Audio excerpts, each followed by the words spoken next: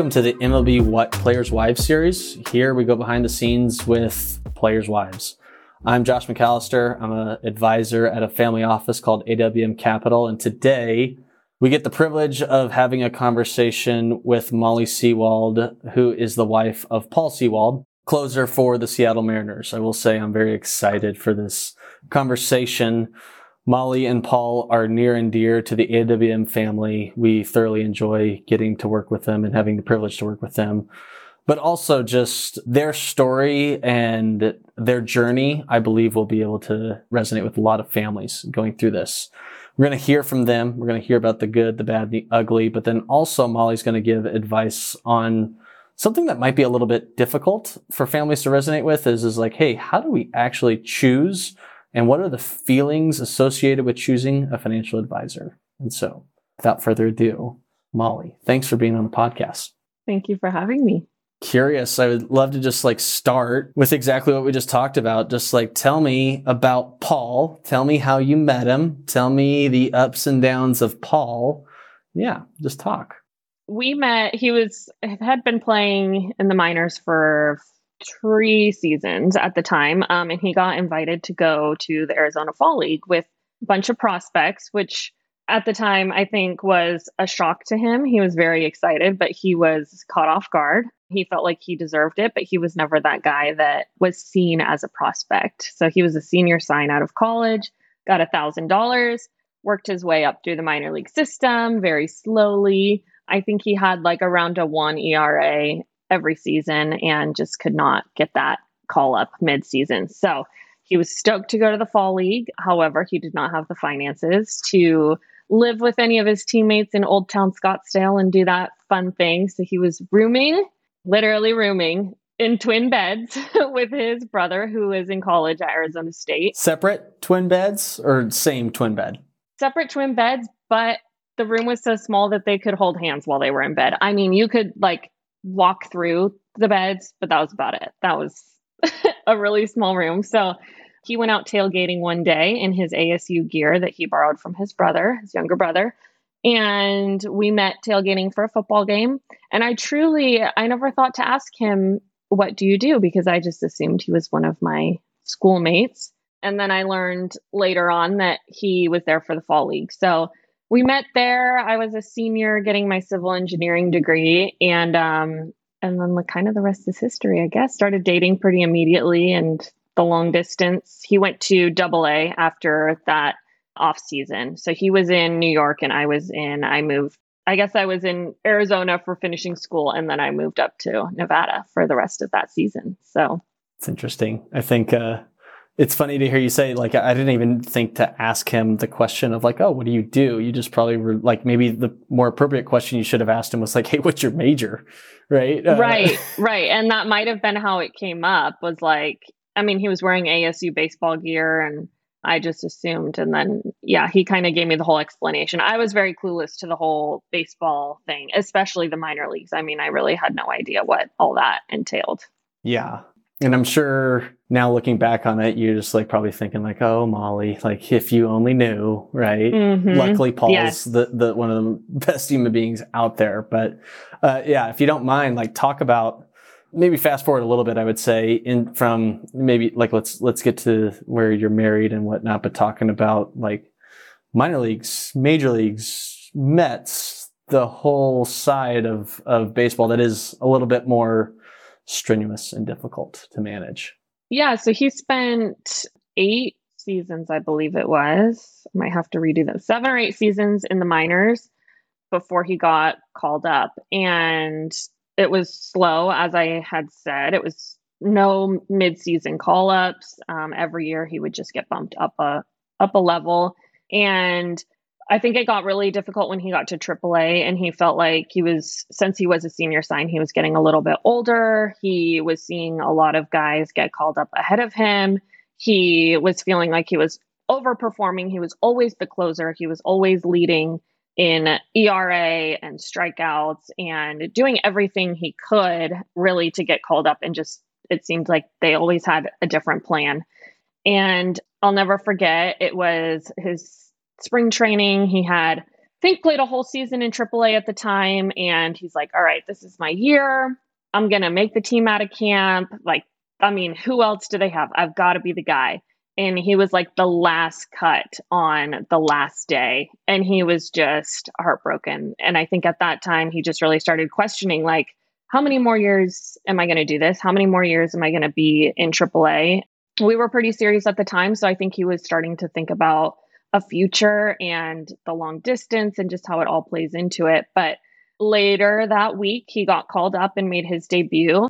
And that's not to say that it was all sunshine and rainbows from there. But I think like getting that taste of his first season, really, he realized like, okay, baseball is what I want to do. I don't want to retire, even though the grind is really difficult and the ups and downs are really hard. He decided to stick with it, and I'm very glad he did. But yeah, it's definitely been a roller coaster.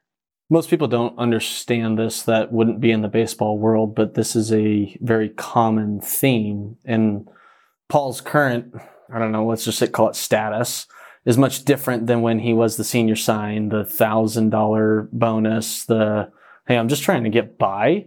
And the problem is I like to remind people at times, like, hey, every year there's a first rounder. Every year there's somebody that is, this is kind of the business side of baseball that is going to be part of the plan. And if you're not part of the plan up front, it's almost like you have to be perfect or feel at a minimum to be perfect. I want you to even just like talk through like your feelings on watching Paul having to be perfect and just like how did you navigate that? What did you deal with? What were your thoughts?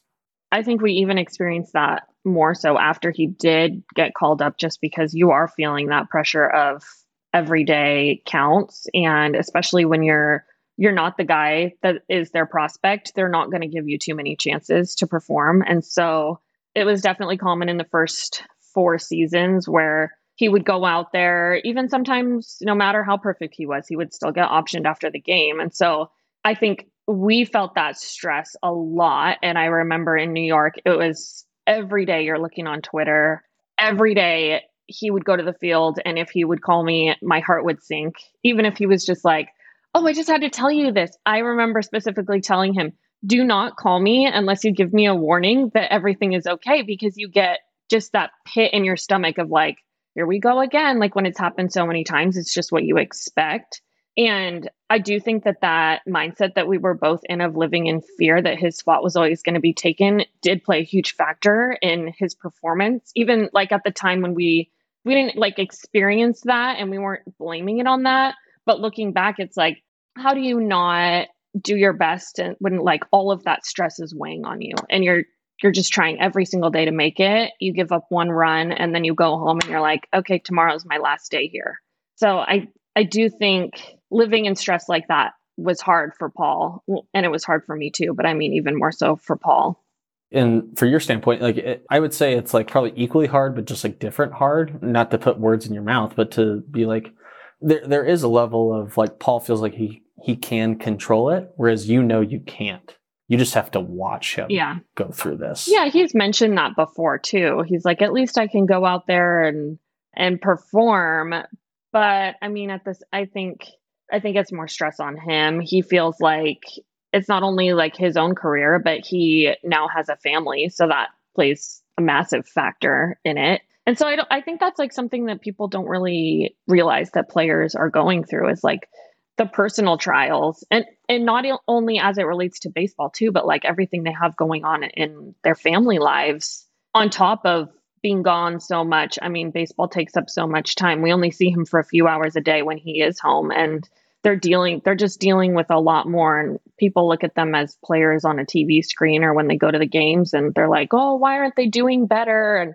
And we heard that a lot with the Mets, but it's like, you don't realize the whole lifestyle that is baseball. It's not just the game, it's a lot more than that. So yeah, I like to say like, oh, do you actually think like they were trying to give up a home run or to strike? Like it's just, and I know that people like know that intuitively. I mean, I'm a huge Cowboy fan and I just think that the Cowboys should be perfect. And we all know that they aren't for the past 25 years, but it's the same notion, right? Like they're human beings. and then baseball players, right? And that's how we all want to be viewed, as a human being, and then whatever we do to support our family. But a little bit of a transition here. That's real, that's difficult, and that's very common, unfortunately, with a lot of families, is that this unknown up and down grind. And there was a shift. There was, I would say, a clean cut, and then a big opportunity that came for you guys, and then a lot of success. Talk about the time with the Mariners now. Yeah. So when the Mets non-tendered Paul, I was immediately excited. I think my reaction maybe caught him off guard, because it was not a great thing for your career to get non-tendered, but I immediately smiled because I just was hopeful, even though he was going to be a free agent and a minor league free agent. I was just hopeful for anything that was going to be a fresh start for us.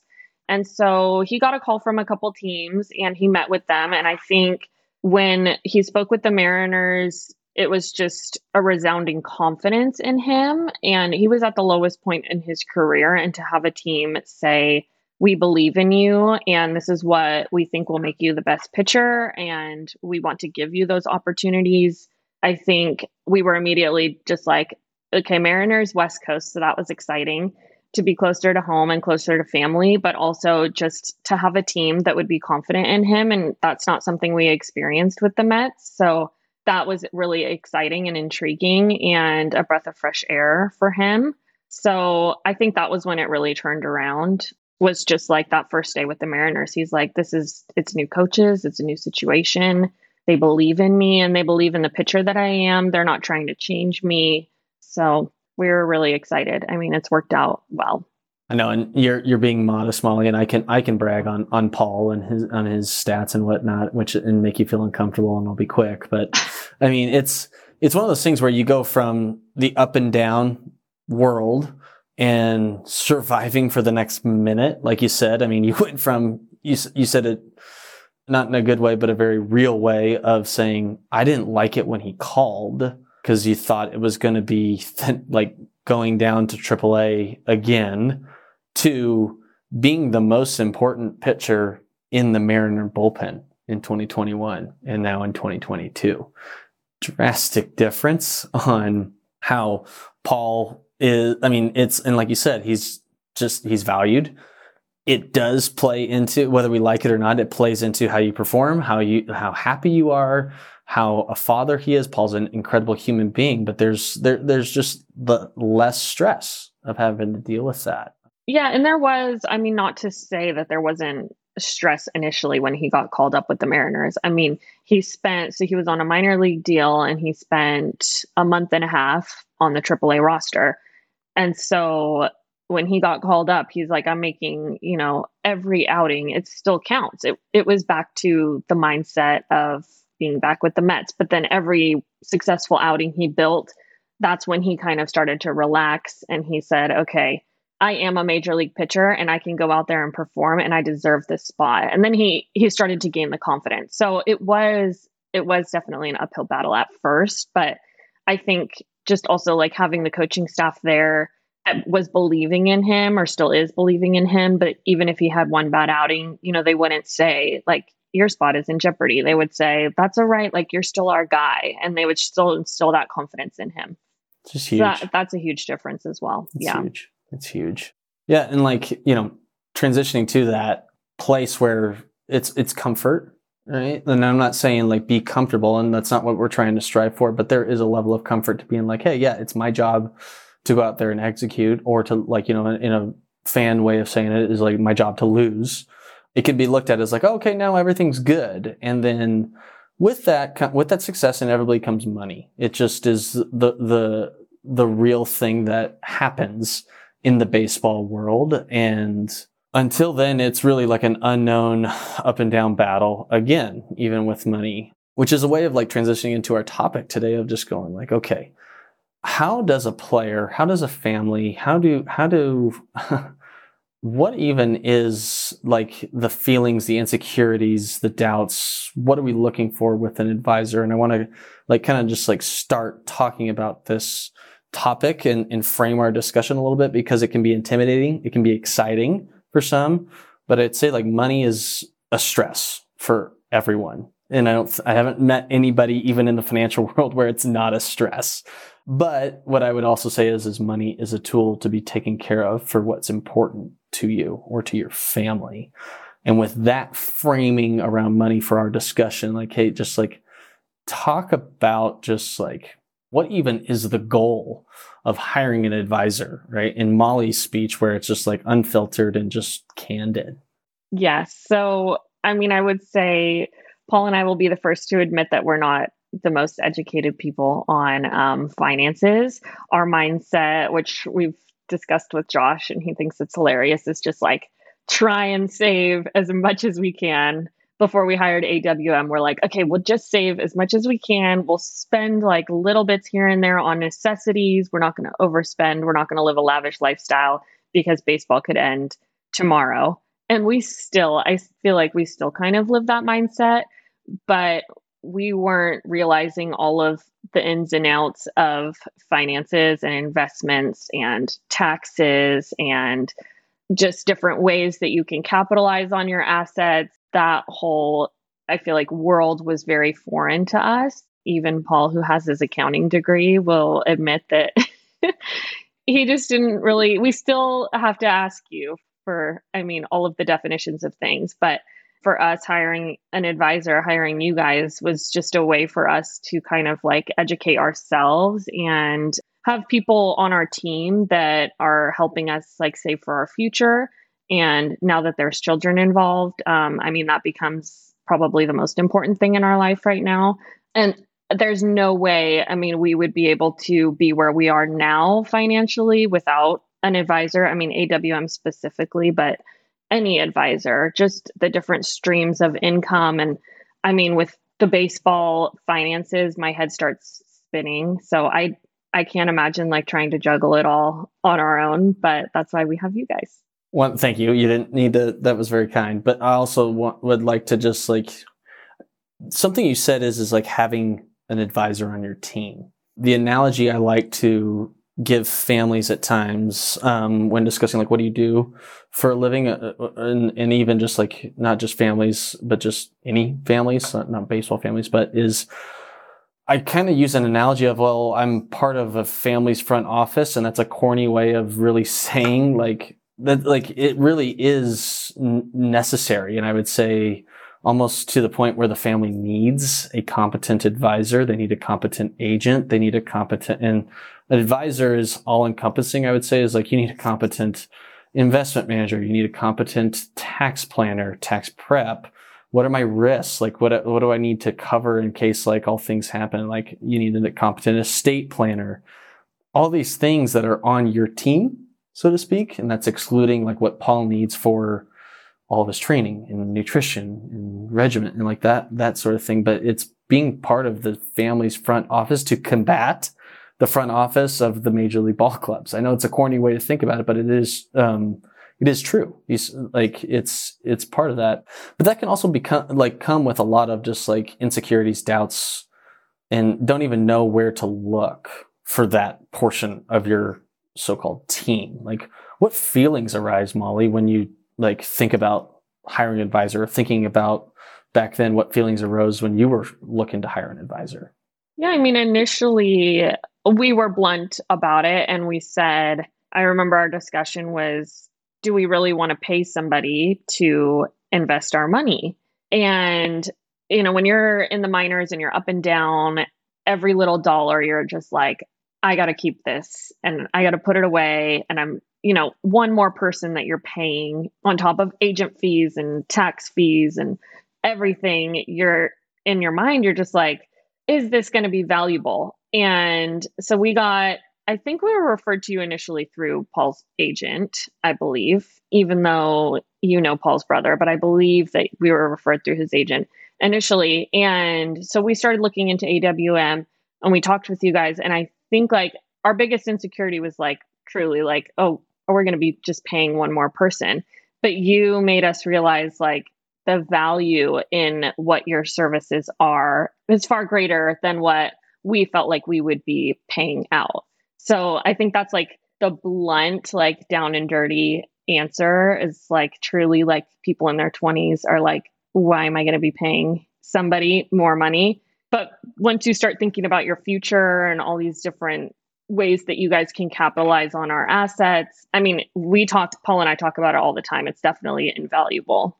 It's interesting. Like, I mean, the scarcity mentality isn't unique, I think, to just what I'm trying to say is like it's a very common theme, and we even see this with families we work with. If you have $200,000, you feel like you should have $400,000. If you have $2 million, you feel like you should have $4 million, and it just goes up. I would say like the moving goalpost or target is real for everyone of hitting the target, and it like is difficult to combat, but at the same time, what I've even experienced and gotten to see is even when I talk about my situation with somebody else, somebody can just speak truth that's not like in my own head and dealing with like what I'm dealing with, and can just provide perspective and advice and guidance to the point where I go like, okay, that makes sense. There's a certain peace about it. But we were talking even before we started recording on a topic of just like, hey, like the athlete life and the streams of income and the taxes and everything, that's like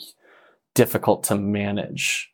And I would say, like, I tell this is like, not all plans are the same or created equal or whatever the case you want to talk, like speak to that. I think when I say this is like, what is the biggest benefit of just dealing with your situation as an athlete family?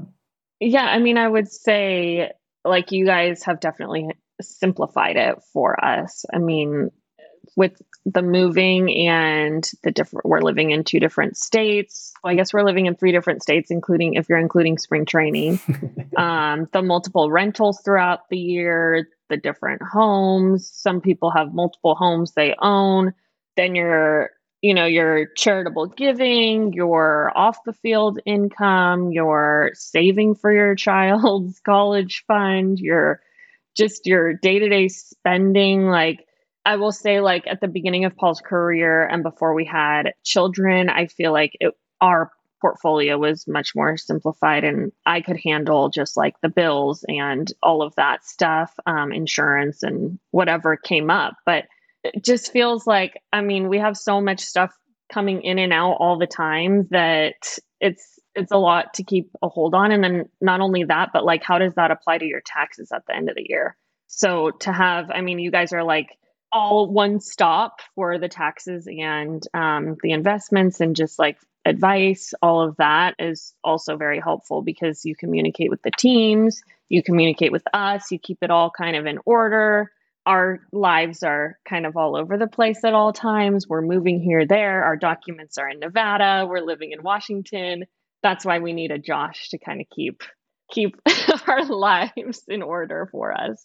Yeah, what I would say is, and I think this is what you're saying on that topic is like when money comes and big money comes, it pours gasoline on a situation whether you like it or not. It's just kind of true. And being able to manage that gasoline, like stoke the fire in the right way, like fire is a good thing when it's in the fireplace, when it's cooking food, when it's like for my children, right? Like helping them make a s'more, as simple as that sounds. But fire is a terrible thing if it's on sheetrock in my house. It's a terrible thing if, food is burning and smoke alarms are going off. And so that analogy is like, hey, if it's not in order and in its proper context and taken care of, it can be detrimental or it can be a huge blessing. One thing that I really appreciate about you and Paul is the concept of the family, concept of like, hey, you have a beautiful daughter named Chloe, and it drives a lot of your decisions. I mean, talk about like, when I ask this question of what about money is important to you, what does that bring up? What words, feelings come to mind? Yeah, I mean, it's security for our child, I think is number one for Paul and I, is just making sure that her future, her education, her health, all of that. I mean, with everything, unfortunately, there is money tied to it. And for us to be able to set her up and her siblings up, that her future siblings, I should say, for the future, it means, I think, everything to us. And so that is kind of what we keep like at the forefront of all of our decisions. It's your priority. It's what drives everything. And I think going back to even starting the framework of money as a tool to be taken care of for what's important to you, well, your family's important to you. And so making sure that everything is optimized, because sure, you can just like investments should grow and they should grow the most efficiently and for a long period of time. But it's also just like understanding like money's purpose, I think, is a big notion. As we close, Molly, and thank you just like for being on the podcast and sharing and being vulnerable, because money is vulnerable and it's difficult to talk about. Broadly speaking, what advice would you have for other families that are in your situation? My advice would be to seek guidance, because I think there are so many different nuances and different situations with baseball. Like I remember a brief example was Paul's income, I think, got cut in half one year. He spent like the entire season in the minors, and you opened our eyes to different tax benefits that we could be getting because he was making half of what he had made the year before. And so something like that we would never have benefited on if we had not had a team that was opening our eyes to, every little day-to-day thing. You're saying, okay, we could be doing this, or we could be doing that, or for Chloe's future, we should start here. And our minds we are not educated on all of that. So I think, my advice is just to seek guidance, even if it's just an initial conversation of talking to an advisor on what you could possibly be doing for your future and your children's future. I love it. Molly, thank you. Really appreciate your time. Thanks, Josh. I enjoyed the conversation. Yep. Thank you for always being our lifeline. Too kind. You're too kind. We appreciate you.